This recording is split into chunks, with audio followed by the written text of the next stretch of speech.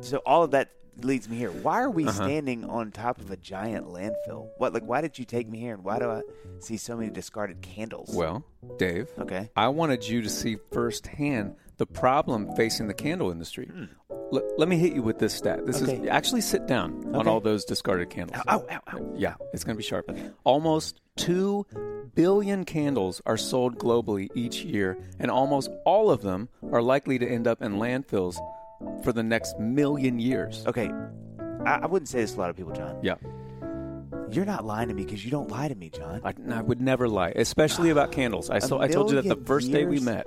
That is Gnarls Barkley crazy. Although I must admit, this landfill does smell pretty great compared to what I anticipated. The candles do kind of pick that part up, but it's disturbing, John. Hey, Dave, you're funny, but this is no time to joke. So sorry, okay, the folks at Notes knew that we all want our homes to smell great. I do. But figured there had to be a more responsible way, and guess what? They found the perfect solution. What did they come up with? Let me tell you, if you'll stop interrupting me, I'll tell you. Notes created a refillable candle system that allows you to use your candle vessel again and again, and guess what, Dave? Again. Yes. Please don't interrupt me. So you don't become part of the problem. It's so easy to use.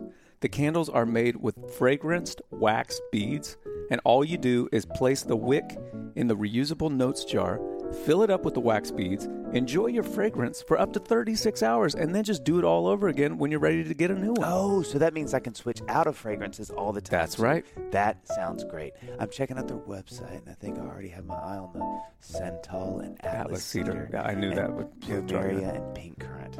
Yep. The one that you're enjoying right now, smell that? It's vanilla and pepperwood. Ooh.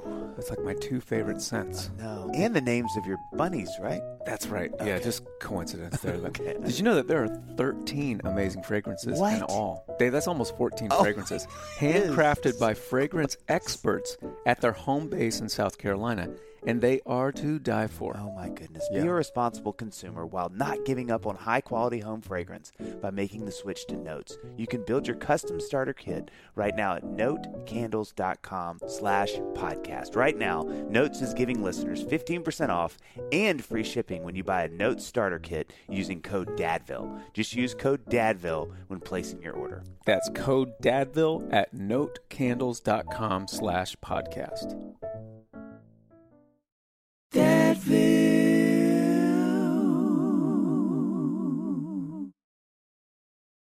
Hi, I'm Dave Barnes. And I'm John McLaughlin. And welcome to Dadville. Dadville is a podcast where we talk about life, love, and the pursuit of awesome dadding. It's funny thoughts and deep talks. So please, enjoy your time here in Dadville and enjoy this episode with John Comer. It's a joy. Thanks for having me on. We are so pumped to have you on. I don't want to... Oh, it's great. I'm trying to play it cool, but I just want to say up front, like this is going to feel like an interview to you, hopefully. But what's actually happening is Dave and I are going to be battling hard because we already know we have too many questions for the time allotted. Where are you guys based? Where are you? You have cool like man cave rooms around you. Yeah. But where are you? We're across the street from each other, and this is the truth. We are in Nashville, and John literally, if I wanted to, I could run and be in picture in probably 30 seconds. Amazing. And are you guys musicians, or what's? Forgive my ignorance. What's the like background? How do you guys get to this? When we're not modeling, exactly. we do play music. Yeah, there's kind of a hierarchy of things. Our list of importance. No, so John and I are both musicians. We've been doing what we've been doing both about 20 years, just singer-songwriter stuff. John and I met when he was still in college, and he opened for me and one of my best buds, a guy named Matt Wirtz. We were doing shows together, and we kept in touch. And then John and his wife are Indiana people, but moved here 7 coming up on 7 years. Yeah. And so we've been buds for a long time. And this podcast, it's on Annie's network, Annie Downs' network on her I didn't realize that. Sounds fun. Yeah. Oh, cool. Yeah, Annie is sort of like the third member. She's like the Trinity of my marriage. She's like sort of the third. She's the Holy Spirit. She's the Trinity of this marriage. That sounds wrong on lots of different levels. But it's been a good interview. Thanks for your time. But she's a dear friend. And so when she started, John and I had thought about doing this podcast because we sort of realized there wasn't like anything. The dad space for podcast stuff was just kind of wide open. And so we were like, it'd be really fun to, because we end up, we see each other at least once a day, and he's got 2 girls. I've got 2 boys and a girl. Yeah. But some, that celebrated dads and sort of all things dad. And so it's been fun because we get these people on that are known for whatever, but then getting to talk more about that thing is such a fun, you see a lot of dads, guys who, or either whatever space they're in, they're kind of used to talking about, but then kids is always sort of like a whole other ball game. Yeah, it's a whole other thing. Yeah, it's like you just see a total different side of, and not just their kids, but sort of how they think about parenting or their families, all that stuff. And in our experience, it's like that once we became parents, that's all I want to talk about. That's all I want to post about, so it's fun to have like other musicians on who they get to talk about, their life, their real life at home and all that. So how old are your kids? So don't we stair step? Sam is, how old is he? 4. So Dave's got a 4-year-old. I got a 5-year-old girl. Then Dave's got a little girl, 6. And then Luca, our oldest little girl, is 8. And then I have a 9-year-old boy. Great. Yeah. So, love it. And how old are your 3? 15, 12, and 12. Oh, they're twins. One's adopted. Oh, I knew. I felt like when I was walking in, I was like, that came in really hot on that, and I could really regret that. No, it's okay. Everybody does it. No, of course. Yeah. That's amazing. So it's, again, John said it, and it is the truth. I mean, this was, we're thrilled you are here, and I think by the end of it, you might be fatigued just by, if nothing else, our excitement. So we start these with sort of like the flyover. We call them the brag sheets, but yours is actually really humble. So it's not. I wish that there was a lot of flexing in there you didn't do. Which, you know what, points for you. You already have our respect in that aspect. But so here's some fun about JMC. I'm just calling you that. I don't know if we're there yet. You live in Portland with your wife Tammy. We just talked about your 3 kids, Jude, Moses, and Sunday, which feels like if they don't start a band, the 3 of them, those are the coolest 3 names. Like, I feel like the bios. Well, my oldest is like, that's what he wants to do with his life, is rock star. That's like his. Okay, he has hair, like curly hair down past his shoulders. He just got his ear pierced. He's like. He's 15. He looks like the lead singer of Laney or something. He's just like, yes, that's amazing. Really, he went into COVID like in full on like awkward middle schooler mode. Like he gained. Like they say, boys grow like out before they grow up. Yeah. Right. So he was like beanpole skinny his whole childhood, but short, and then he hit puberty and just like got really chubby and like hilarious looking. And I did this thing with him called the Primal Path, which we're still in. It's a 3-year initiation rite to manhood and intensive spiritual formation journey. We shaved his head on the first night, like the community of men around a fire, literally in the forest. We shaved his head, and he looked like so bad. I mean, so bad. So he gained. Did you have a moment? Did you have a moment after you did that where he's looking at your eyes and you're like? What have I done? What is like, I mean, people didn't even know, is this your son? Is this your daughter? Is people, I mean, honestly, it was hard to tell.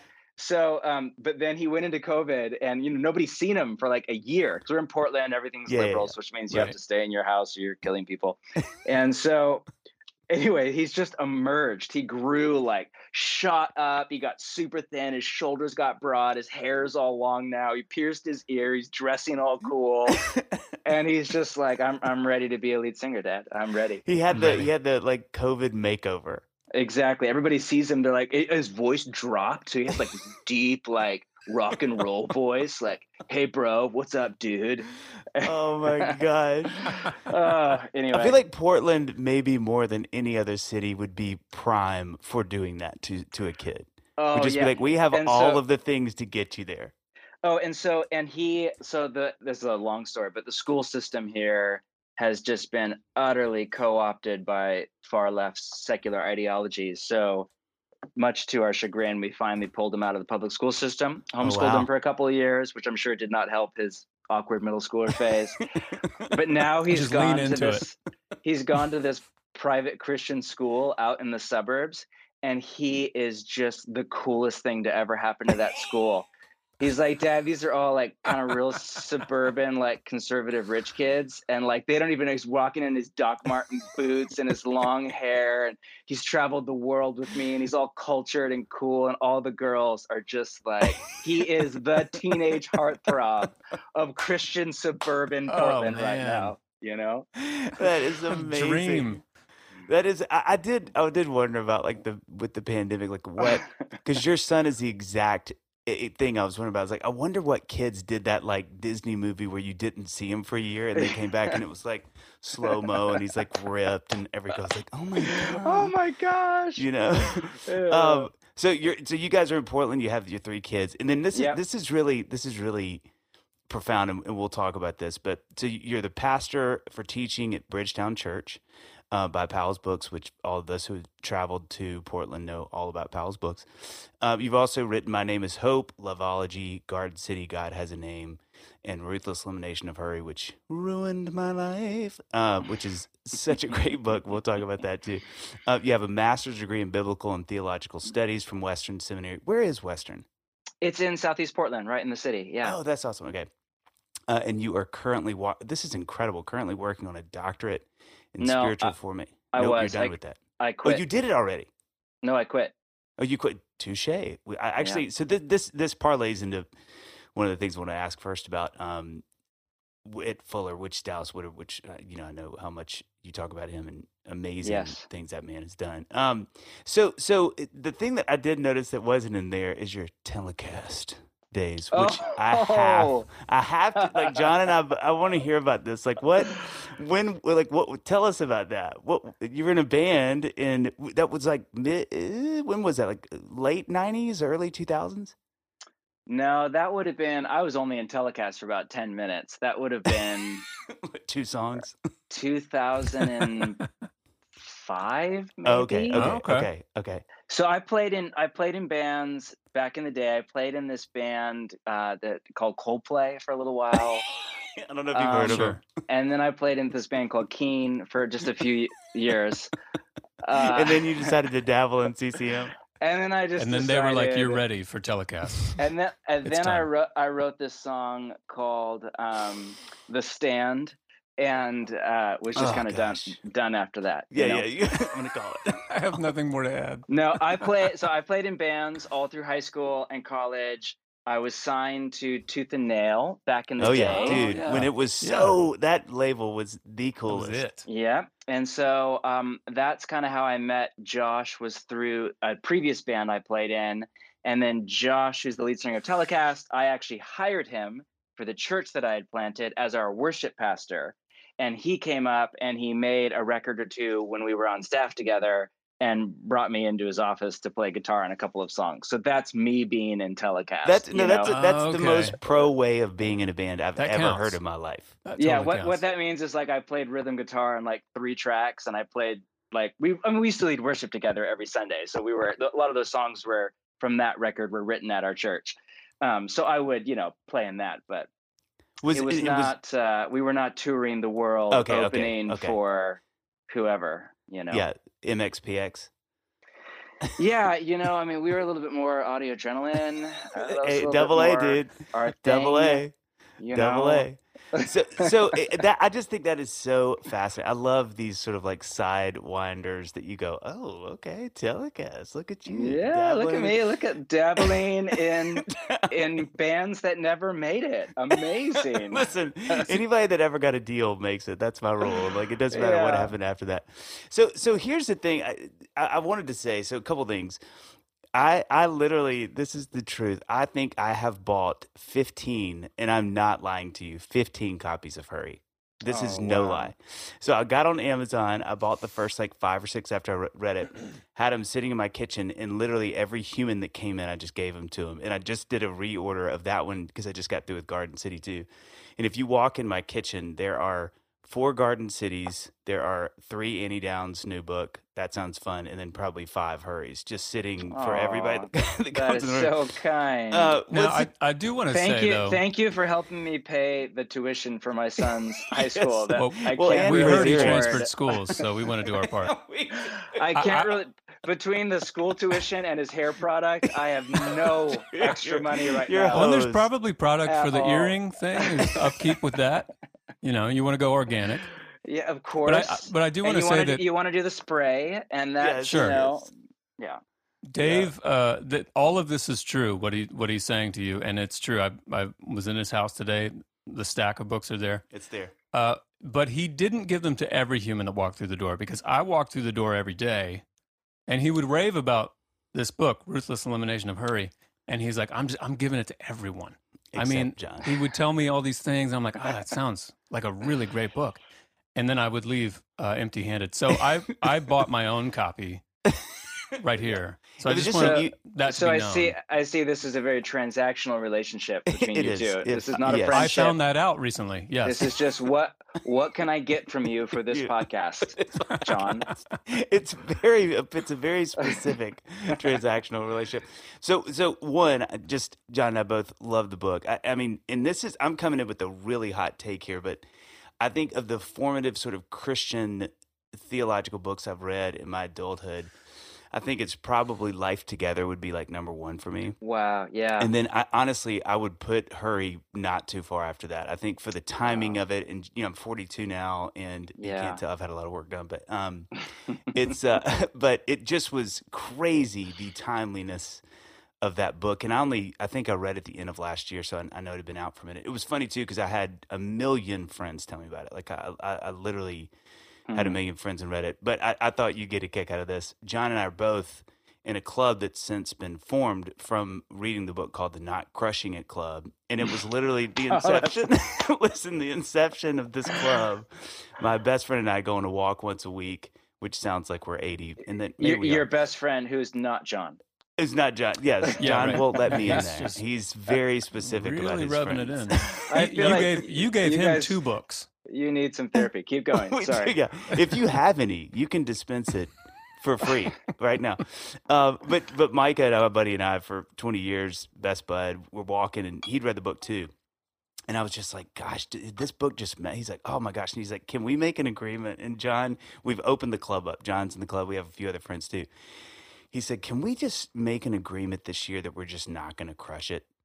He's like, because this was like January. And I was like, that is one of the best things you've ever said. And he's like, we're just going to start a club. We're going to call it the Not Crushing It Club. Mm-hmm. And our goal for 2021 is to not crush it. Yeah. And I was like, I am so all in. But that all comes from Hurry. That comes from the book. It's just this like, why are we killing ourselves to try to quote unquote crush it, whatever that means? And so he and I saw him the other day and I was like, how's your day? And he 100% seriously looked at me. He's like, I kind of crushed it. I was like, oh. And he's like, oh, no, I'm really disappointed. Don't kick me out.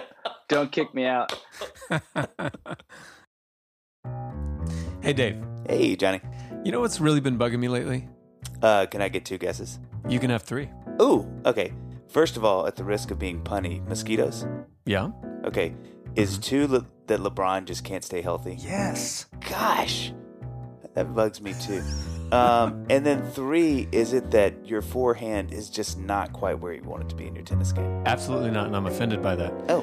No, I'm sick and tired of going to the store and never knowing what products to buy to clean our house and your house. Because, Amy and I have been cleaning your house for a while. Yes, and that does mean a lot to us. I always end up FaceTiming my wife so she can point me in the right direction to the products that are safe to bring in the house and actually get the job done. Yeah. Man, do I know that pain. Mm-hmm. And to quote Sting, I'm actually the king of that pain. Yeah. Spring cleaning is here, and it's important to find products that are going to be good for the fam. Yeah. But Johnny boy, do I know where to find that? Do you know where it is? Tell me. Grove Collaborative. Tell me more, Dave. Okay, you don't have to yell. Grove is the online marketplace that delivers healthy home, beauty, and personal care products directly to your front door. Grove Collaborative takes the guesswork out of going green. Browse their site for thousands of products, all guaranteed to be good for you, your family, and the planet. But you know what the best part is, John? Boy, do I. Oh, you do? Oh, okay, well, I'll tell you either way. They're all wife approved. So you're telling me I can find natural cleaning products that are safe for my family that come directly to my door? That's right. And get this, besides being fast and convenient, the shipping on your first order is free. Oh my goodness. That's free dollars. Here's what I want to know. Okay. How do I sign up? Okay. And where do I receive my Husband of the Year award for this one? Let's handle those one at a time. First of all, making the switch to natural products has never been easier. For a limited time, go to grove.co/dadville and you'll get to choose a free gift. Jeez, these guys love free stuff. With your first order of $30 or more. But you have to use our special code. Johnny, what do you have to do? You have to use the special code. That's right. And the Husband of the Year award, if I'm remembering right, is in August.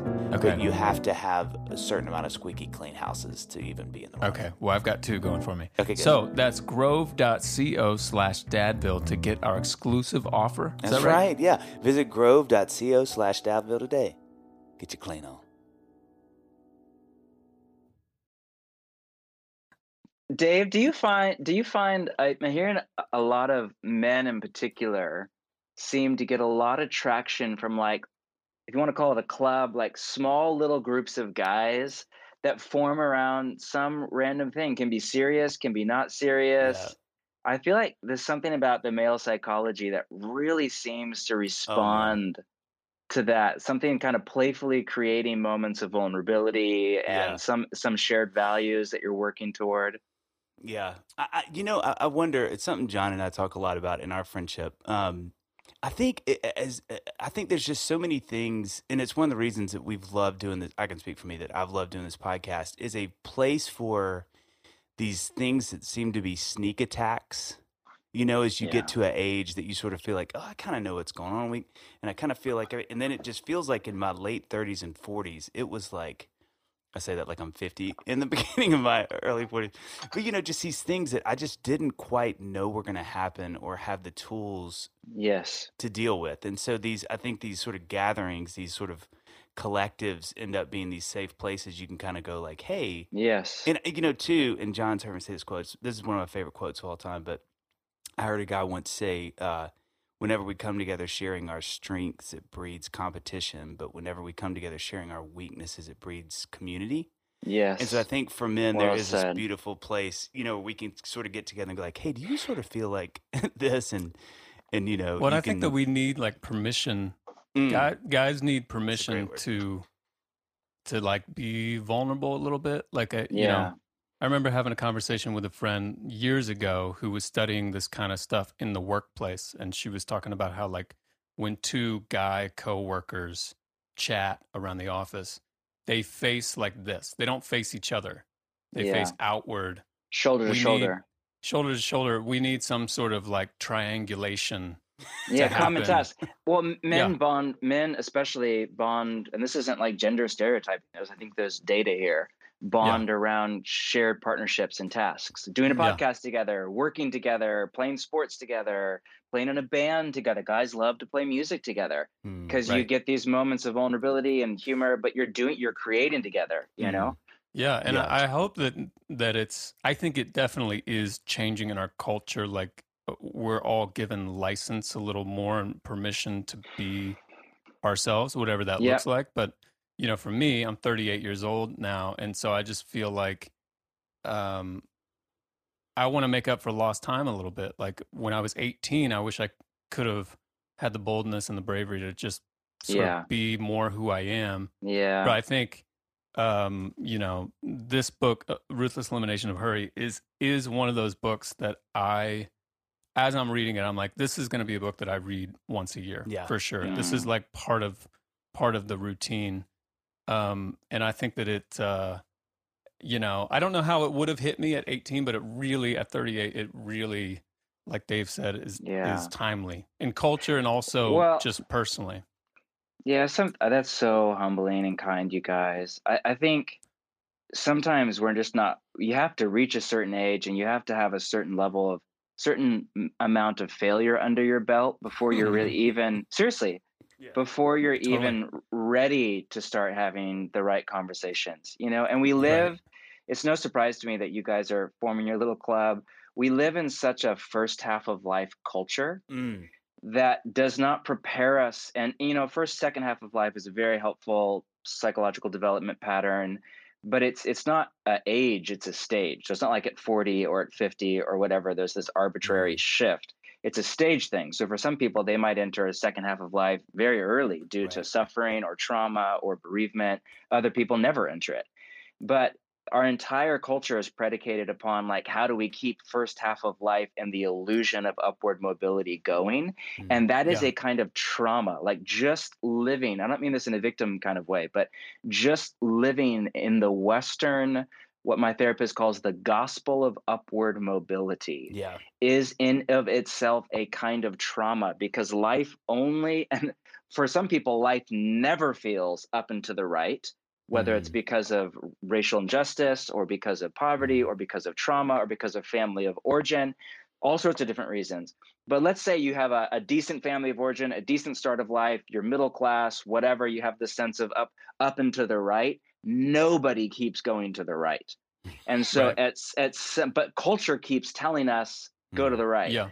And Yeah. so at some point, life is no longer up and to the right. And then you face the trauma of living in a first half of life, upward mobility, Yeah. performative identity, illusion of success culture. And it creates just massive fallout. And if you have people to process it with, it can be beautiful. And that can be Yeah. your invitation to the inner journey, to maturity, to spiritual formation, or just to discipleship to Jesus and the inner life. But if you don't have people to process it with, it's traumatic. I randomly have a quote here on my desk open. Nothing to do with this podcast. I'm editing a little ebook I'm writing right now, but right in front of me is this great quote from the therapist Robert Stolorow, and he writes, "Trauma is when severe emotional pain cannot find a relational home in which it can be held." Jeez Louise. And so all the experts on trauma say that trauma, there's capital T trauma, which is not what we're talking about. Then there's small t trauma, which is what we're talking about right now.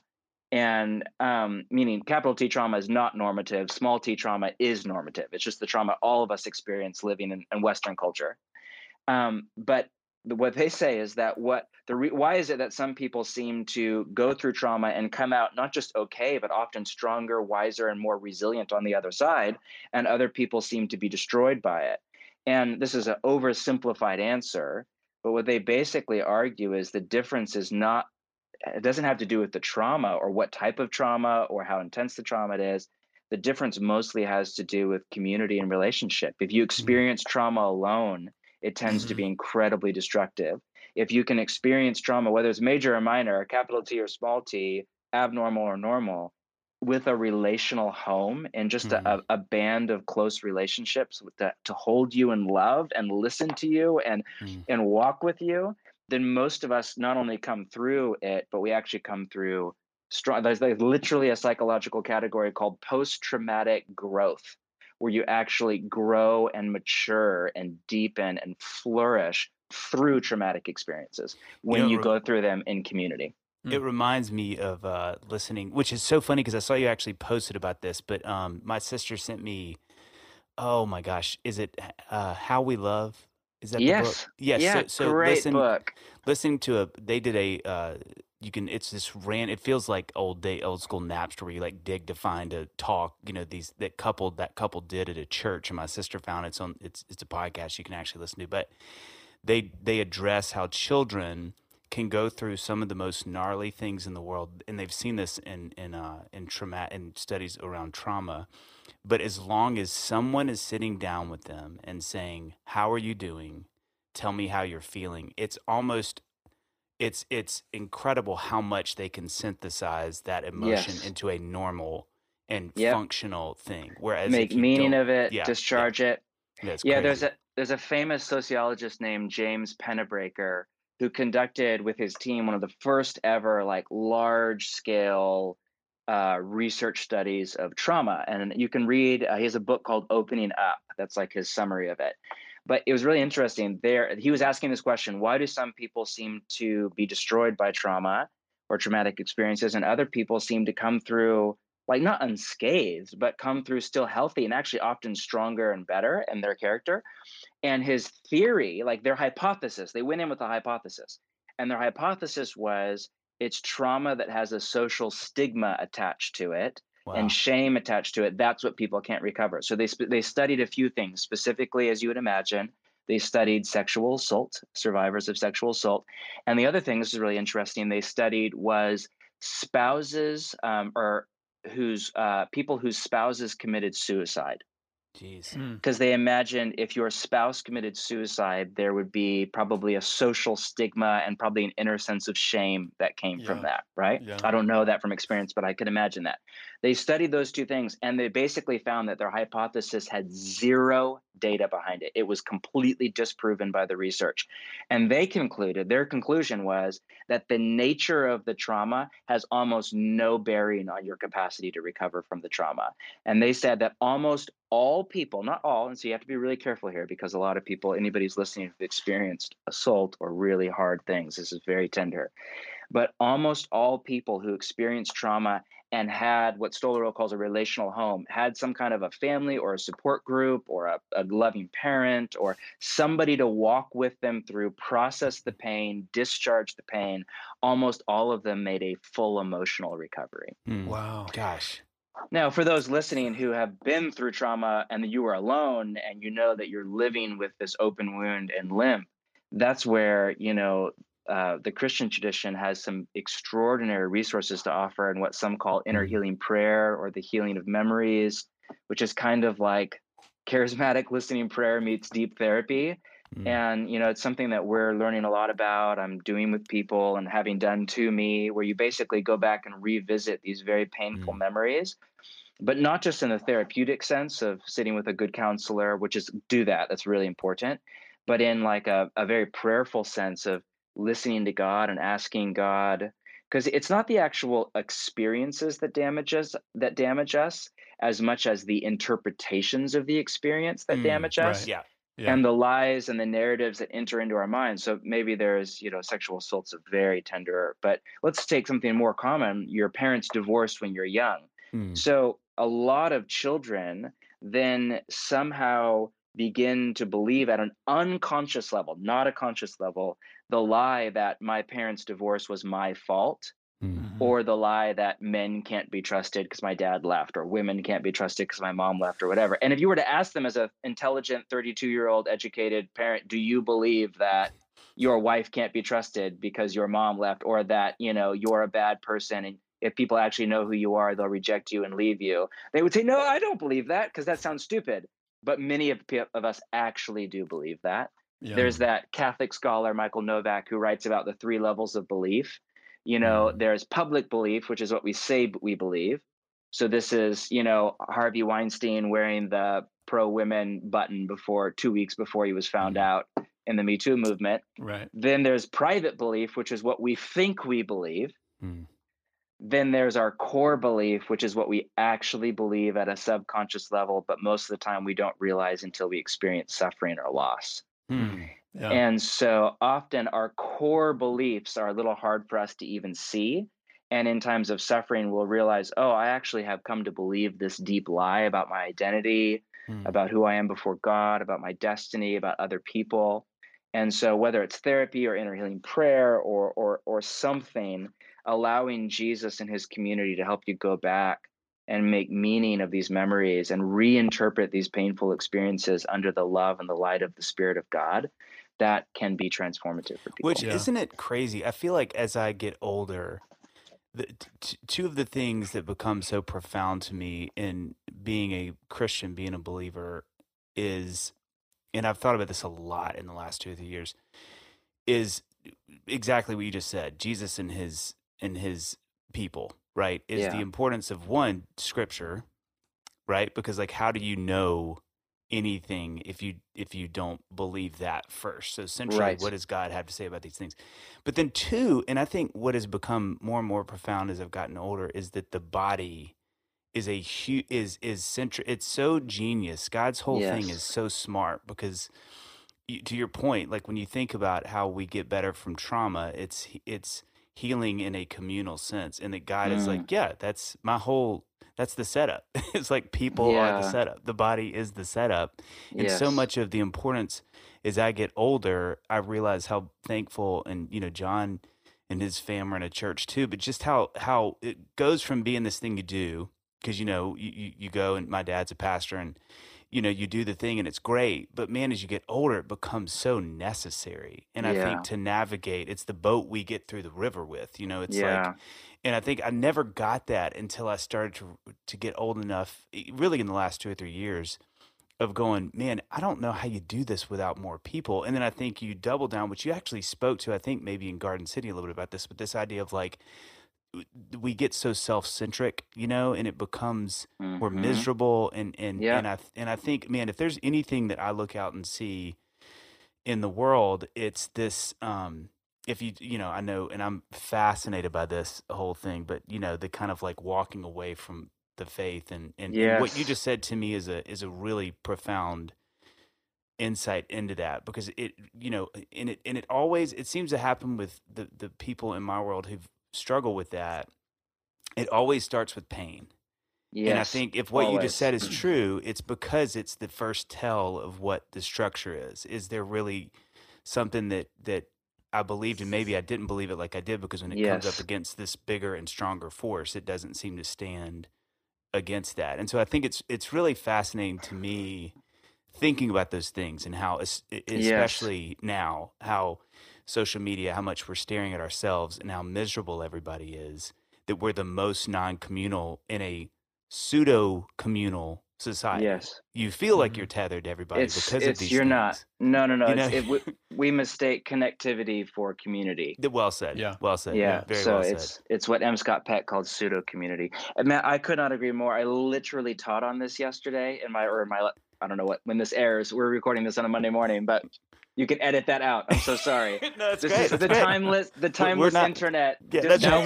We just have to put this out today now. Yeah. So, but I taught on deconstruction and just all the facets of that. Give my best take on why we're living through a generation-wide moment of deconstruction, where so many Gen X millennials are just abandoning anything that even resembles Orthodox faith or faith in general. And I said the same thing. It almost always starts with an emotional wound. And it got me thinking about, I was chatting to, this is kind of a random aside, but it has to do with exactly what you're saying. This is my way of agreeing with you. But that's a great start to anything. Over talking is my way of agreeing with you. But I was talking to an expert on deliverance, as in like demonic deliverance, as we were dealing. No, like real life, full on stuff. We were dealing with exorcism that we had to do a few months ago, and y'all had to do. Yes, and it was very. It's a long story, but it was very intense, and we've been experiencing like just an extraordinary kind of manifestation of the demonic in our church and life and family, and that's a separate conversation, but.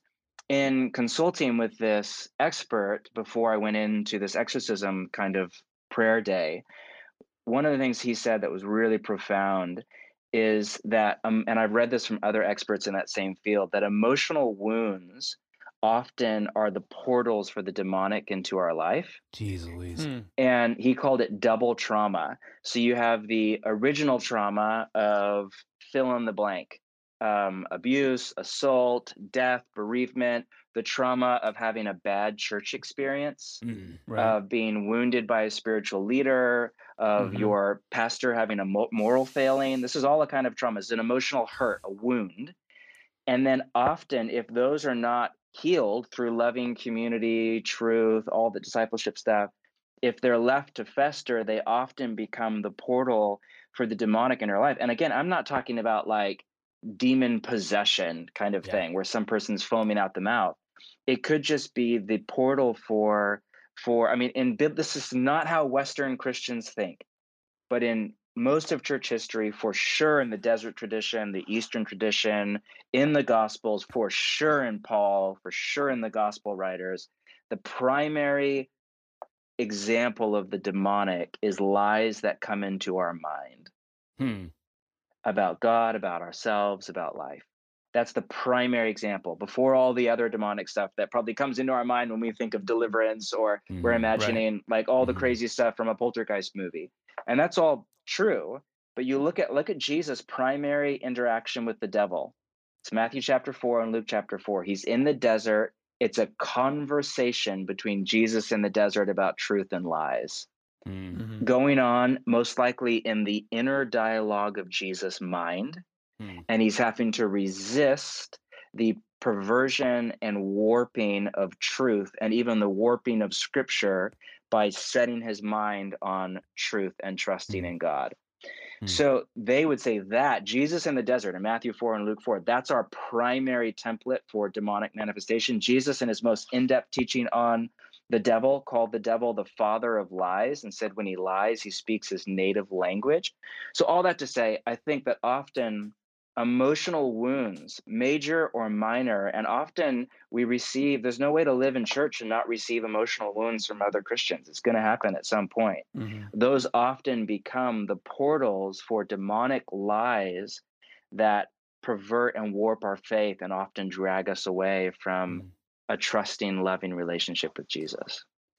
Well, I think that it requires a self-awareness that, I have a million reasons why I would recommend this book, The Ruthless Elimination of Hurry.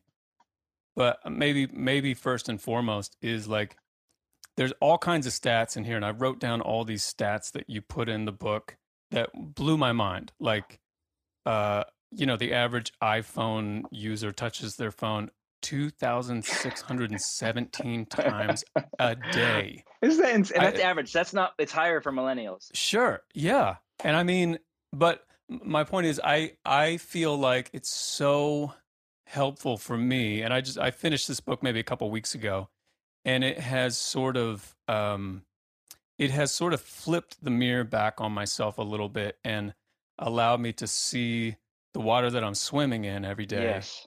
And has allowed me to sort of see, like, I have some awareness of some of the lies that are in my head and some of the battles that I fight.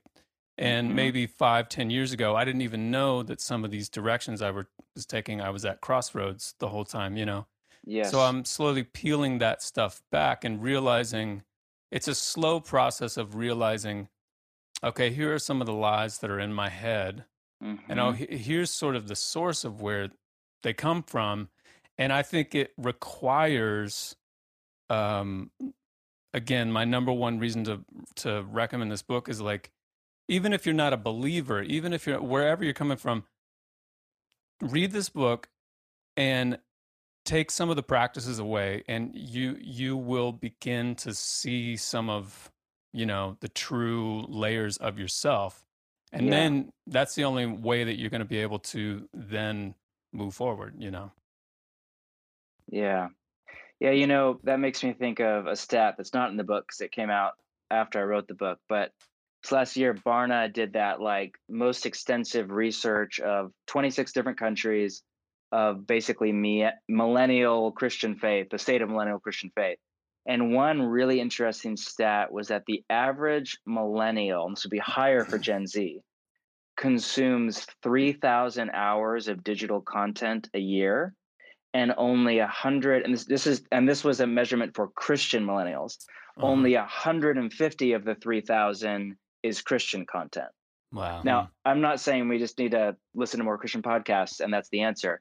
But if your ratio of secular input to Jesus truth input is 20-1, right, that is a problem. Yeah. There's no way that's not going to warp your faith and your view of God and yourself and the world. You said something, and this is something that I think is so fascinating about your story that you lead off with in Hurry, and you actually reference in Garden City, is, I don't know if you remember that about your own books, but I thought I'd remind you. I don't, to clarify, I don't go back and read my own books. I don't.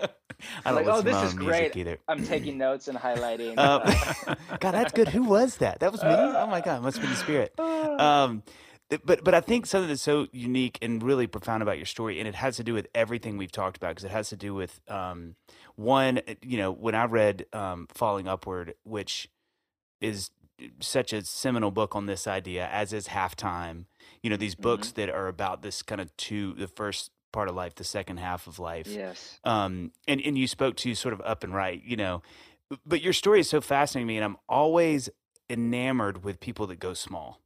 That like, no, I'm going small here. Yeah, I can go big or I can go small. I go small. And I think, to your point, one of the other things that I think is really fascinating that I would pay you $1 million if you could do this because you're smart enough. But hear someone really eloquently speak on. It could be a war between you and Malcolm Gladwell, but like, is how success to me is just as much of a trampoline into that same dilemma.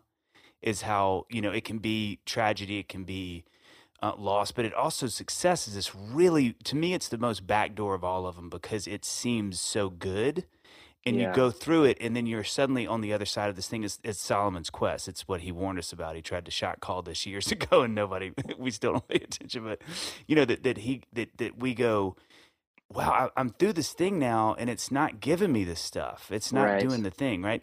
And so I think you have to. It's exactly what John was saying. You have to have this self-awareness, but the world is always going to go big, big, big, go big, big. Right. And so I love this about your story that you went, I did the mega church thing. It was, and I think everybody that would have any sense would look from the sidelines is going, look at JMC's crushing it. It's happening.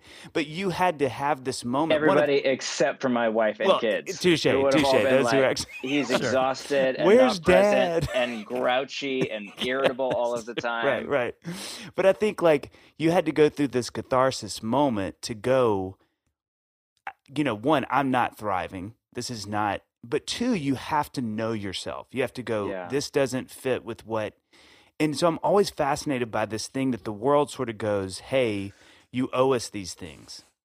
You got that gift, give it to us. But then God has this weird way of going like, no, here's actually what I need you to do. And the collision of those things is fascinating to me, and how people navigate that. I think as parents, how we navigate that, what calling looks like, what you talk so much about in Garden City. But I love seeing that in you because I always think that is I think as a believer, it's one of the most profound and loudest ways we can speak into the culture is to go, you talk about this with Sabbath, to fight against the tide, to go, I'm not going bigger, I'm going smaller, I'm going more intentional, I'm going more focused, especially when you have a gift, like when God has obviously given you a really substantial gift to go, my iteration of this gift is not as big as the world iterates it. That's so fascinating to me. Like, how did you land? Like, I know a lot of that was hard, but that had to be really hard. I'm sure people in your life were like, dude, what are you doing? Oh, people told me I was turning my back on God's call on my life. Yeah, exactly. And I felt like all my most important days were all behind me, and I would just kind of manage mediocrity until I died. Honestly, would you write a book called Managing Mediocrity? I would love that. I mean, I got to it how most of us get to it, through pain, through the failure of success, and the hidden failure that comes from success.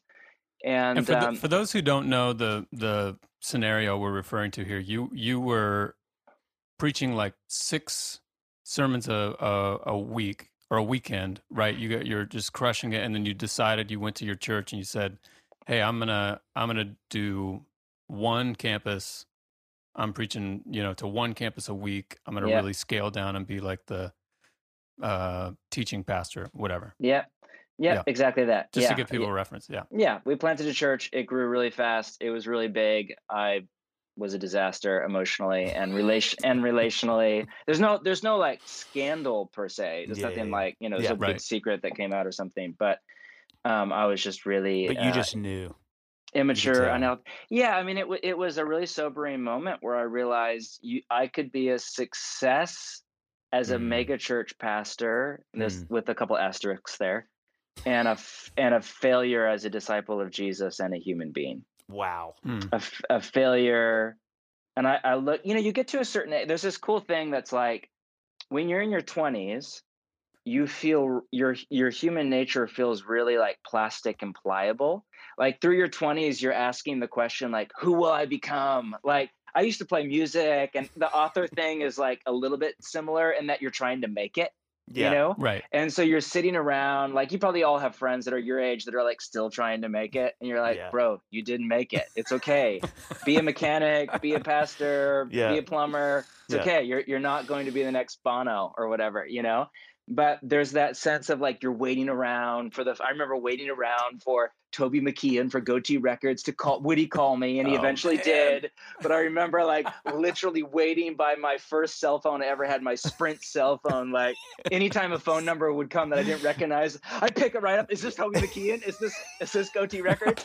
Please be yes. I was like, no, this is an infomercial or whatever, But I don't even know what I'm saying anymore.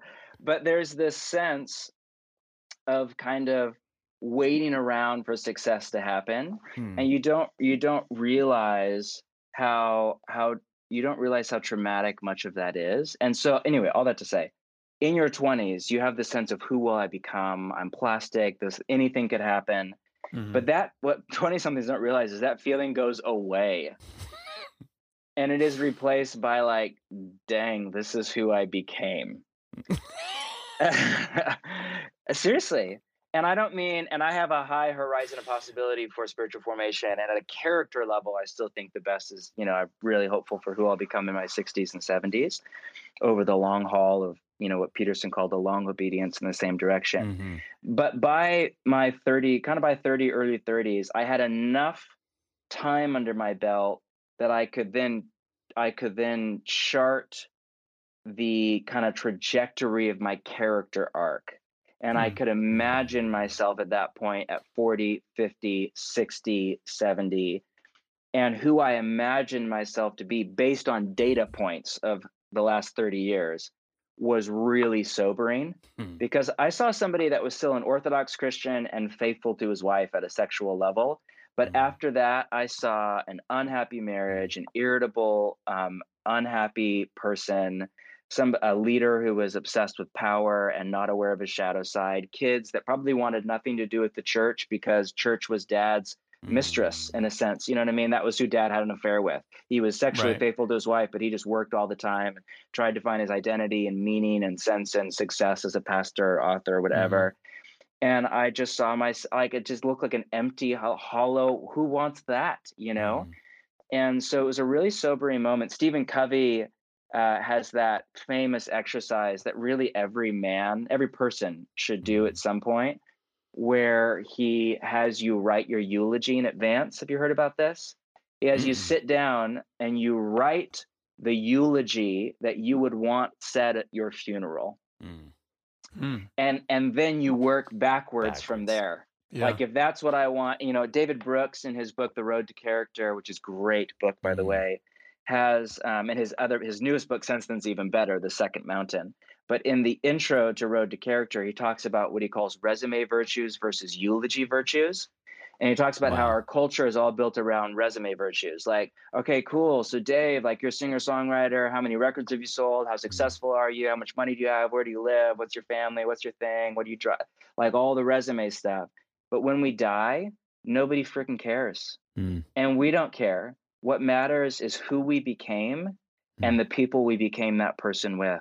It's what, two authors I love call our relational soul, right? That's all that will last into eternity, is who we have become through our discipleship to Jesus and the relationships we have forged along the spiritual path. That is what will be here 10,000 years from now. Not any of this. Who cares if my book sells a lot of copies or no copies, if people like me or hate me, if my church is this size or that. Just none of that even matters, So all that to say that there's something, and I had that existential, I feel like I had an early midlife crisis.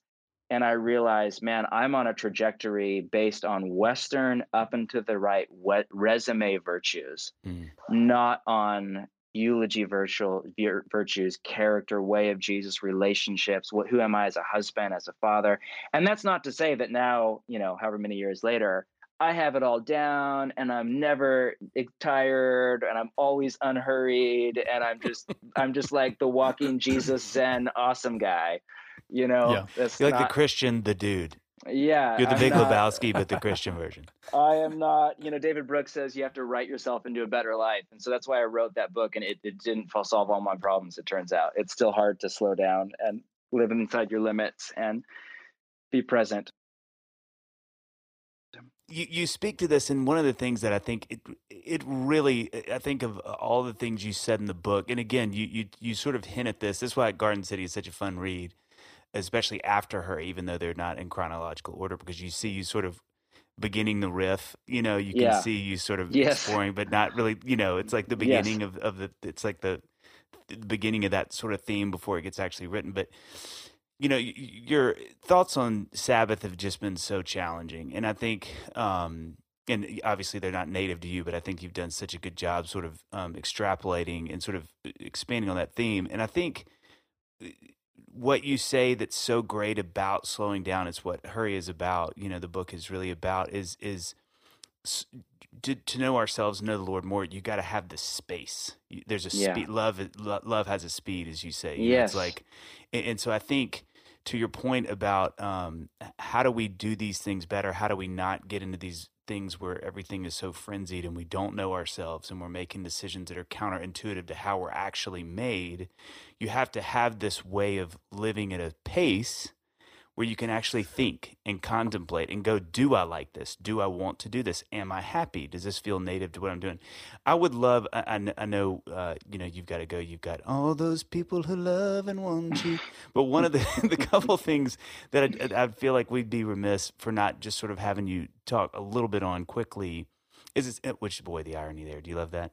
Quickly. Yes. Quickly. Speak on the Sabbath quickly. But can you, I really think, again, Hurry to me, ruined me, but man, the death knell to me was this, and it's something I'm trying to practice more. My wife and I were talking about this last night, is just how to do that. Like, and I watched your video on the workbook, which was so helpful. The ways that you've sort of said what you've got into your, you and your family's life, and it's incredible and wildly overwhelming. But how would you sort of, for those who are listening, who I think are probably like me, they mean well. And they think of the Sabbath and they do church and it's a little slower than the rest of the days.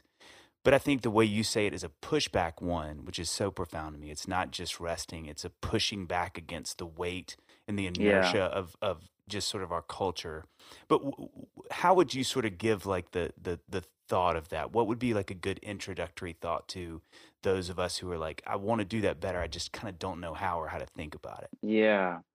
Well, I would say two very simple things. One is start with the end in mind. So, you have to start with like, what's the ache in your heart and who do you want to become? And then back your way up to habits like Sabbath that will habituate you into the vision of the life that you want to have. So that's the Stephen Covey, write your eulogy. What you're talking about, metrics for success. Our culture hands us metrics for success. And so if we accept them, and our family of origin hands us metrics for success. So if we accept them uncritically, if they're good, great. If they're not good, problem. So like, take a little time to talk, dream, pray with your spouse, friends, journal, and attempt to articulate, what are your metrics for success? Is happiness is that even the right metric? That's actually not one of my metrics for success. I think often you can be following, I'm not super happy right now. I'm leading a church through COVID-19 in a city that has experienced extraordinary social unrest and demonic oppression. The last year has not been a happy year for me. Do I have joy in God? Yes. Are my morning prayer times rich? Am I grateful? Yes. Am I like walking around laughing and happy right now? No, not really. It's kind of a form of leadership right now, is a kind of a form of suffering. And that's God's call on my life right now. Was Jesus always happy? No. So I'm not down on happiness. I'm pro happiness, but people use happiness to justify all sorts of sinful things like divorce. It's one of the primary justifications for divorce and many other things. So you have to identify, and I can't do that for you. And I would strongly encourage you to let Jesus help you define your metrics for success, because I think he probably knows better than you and I do what will actually make for a happy life, As Ignatius of Loyola said, sin is unwillingness to trust that what God wants for me is only my deepest happiness. Jeez Louise. So anyway, first start with the end in mind. What's the kind of life? How do you want to die? What's the eulogy you want said? What are your metrics for success? If you could say this is a life lived well, could you articulate that on a one-sheet piece of paper?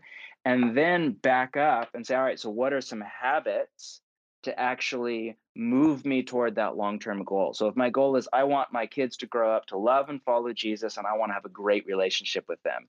All right, what are some habits to work toward that? Family dinners, Sabbath, me in therapy, dealing with my shadow side, like, a parent mentor, whatever. There's 1,000 different things. Like, do your own thing.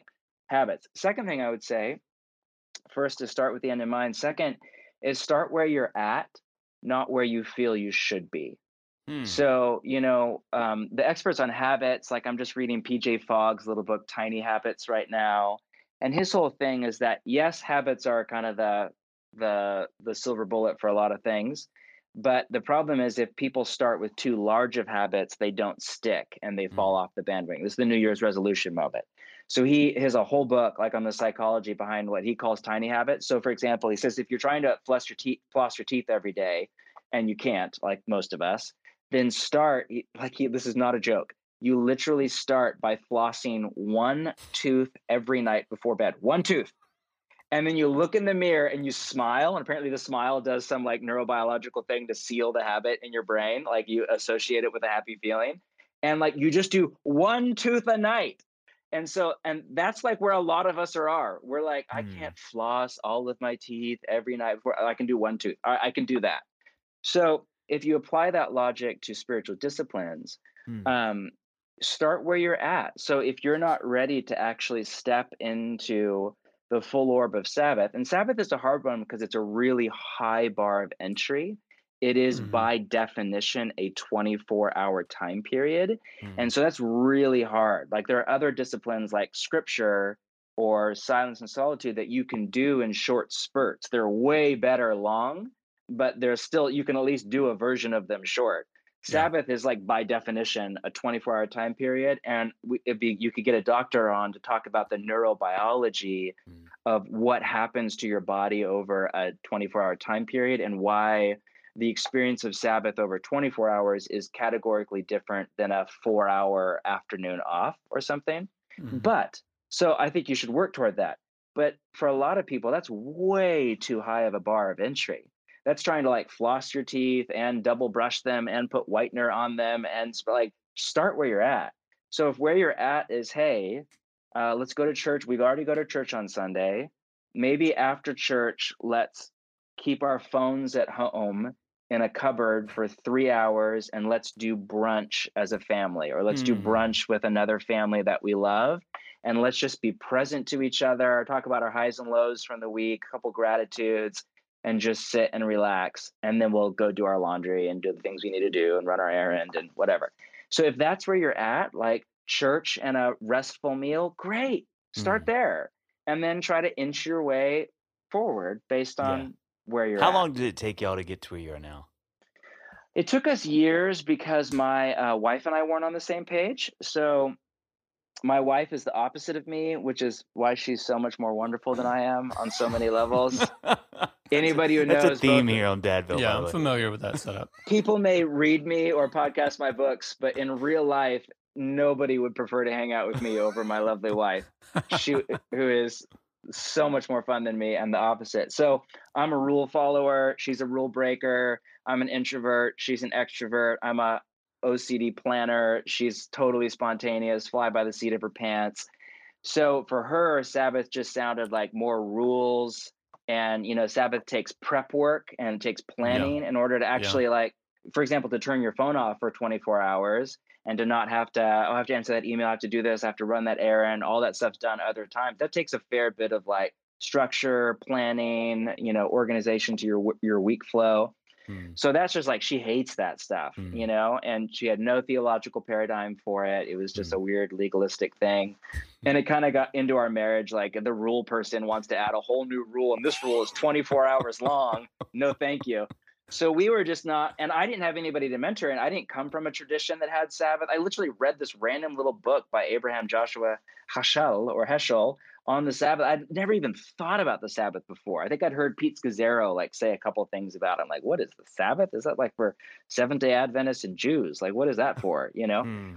So it took me years to even get my head around the theology of it, my body into the practice of it. And then once my wife got on board and kind of got the why behind it and then started to actually taste it in her body, it has transformed us. And now she's like more into it than I am. So it's such an anchor part of our family's life together because it's an incredibly bonding time for our family. Like we're together for the Sabbath. Yeah. And so it's like, it's also like family day too, in a sense, you know? So anyway, it took us all that. It's a long way of saying it was years before Sabbath was even like a super disciplined rhythm in our life. And it was joy.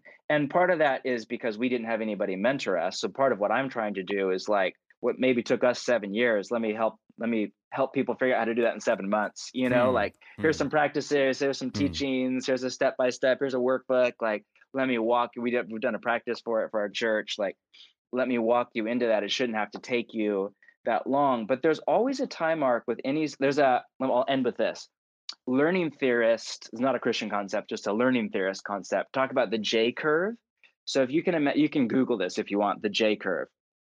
But if you can imagine a graph of time on one axis and difficulty on the other axis, when you start a new behavior, it often you get worse at it, and it's really hard at first, and you tend to feel worse at it, and then you get better with it over time. So let me use a music example. I remember when I first started playing guitar back in the pre-YouTube days when you actually had to learn guitar from like people, and you had to be like, bro, show me a lick or show me a new chord. You couldn't just Google like new chord or whatever, or have some like wicked smart person teach you on YouTube, right? You actually had to like find a person to teach you guitar. So I remember, like most guitarists, when I started picking, I did it all down. You know what I mean? All down strokes or whatever. Right. Yeah. And then somebody told me like, oh, actually you're supposed to go down, up, down, up, down, up. And if you do all down, you can never pick past a certain speed and it'll slow you down. So you actually need to reteach yourself how to pick by going down, up, down, up. And I remember when I'd been playing guitar long enough that I felt like I was not good yet, but proficient.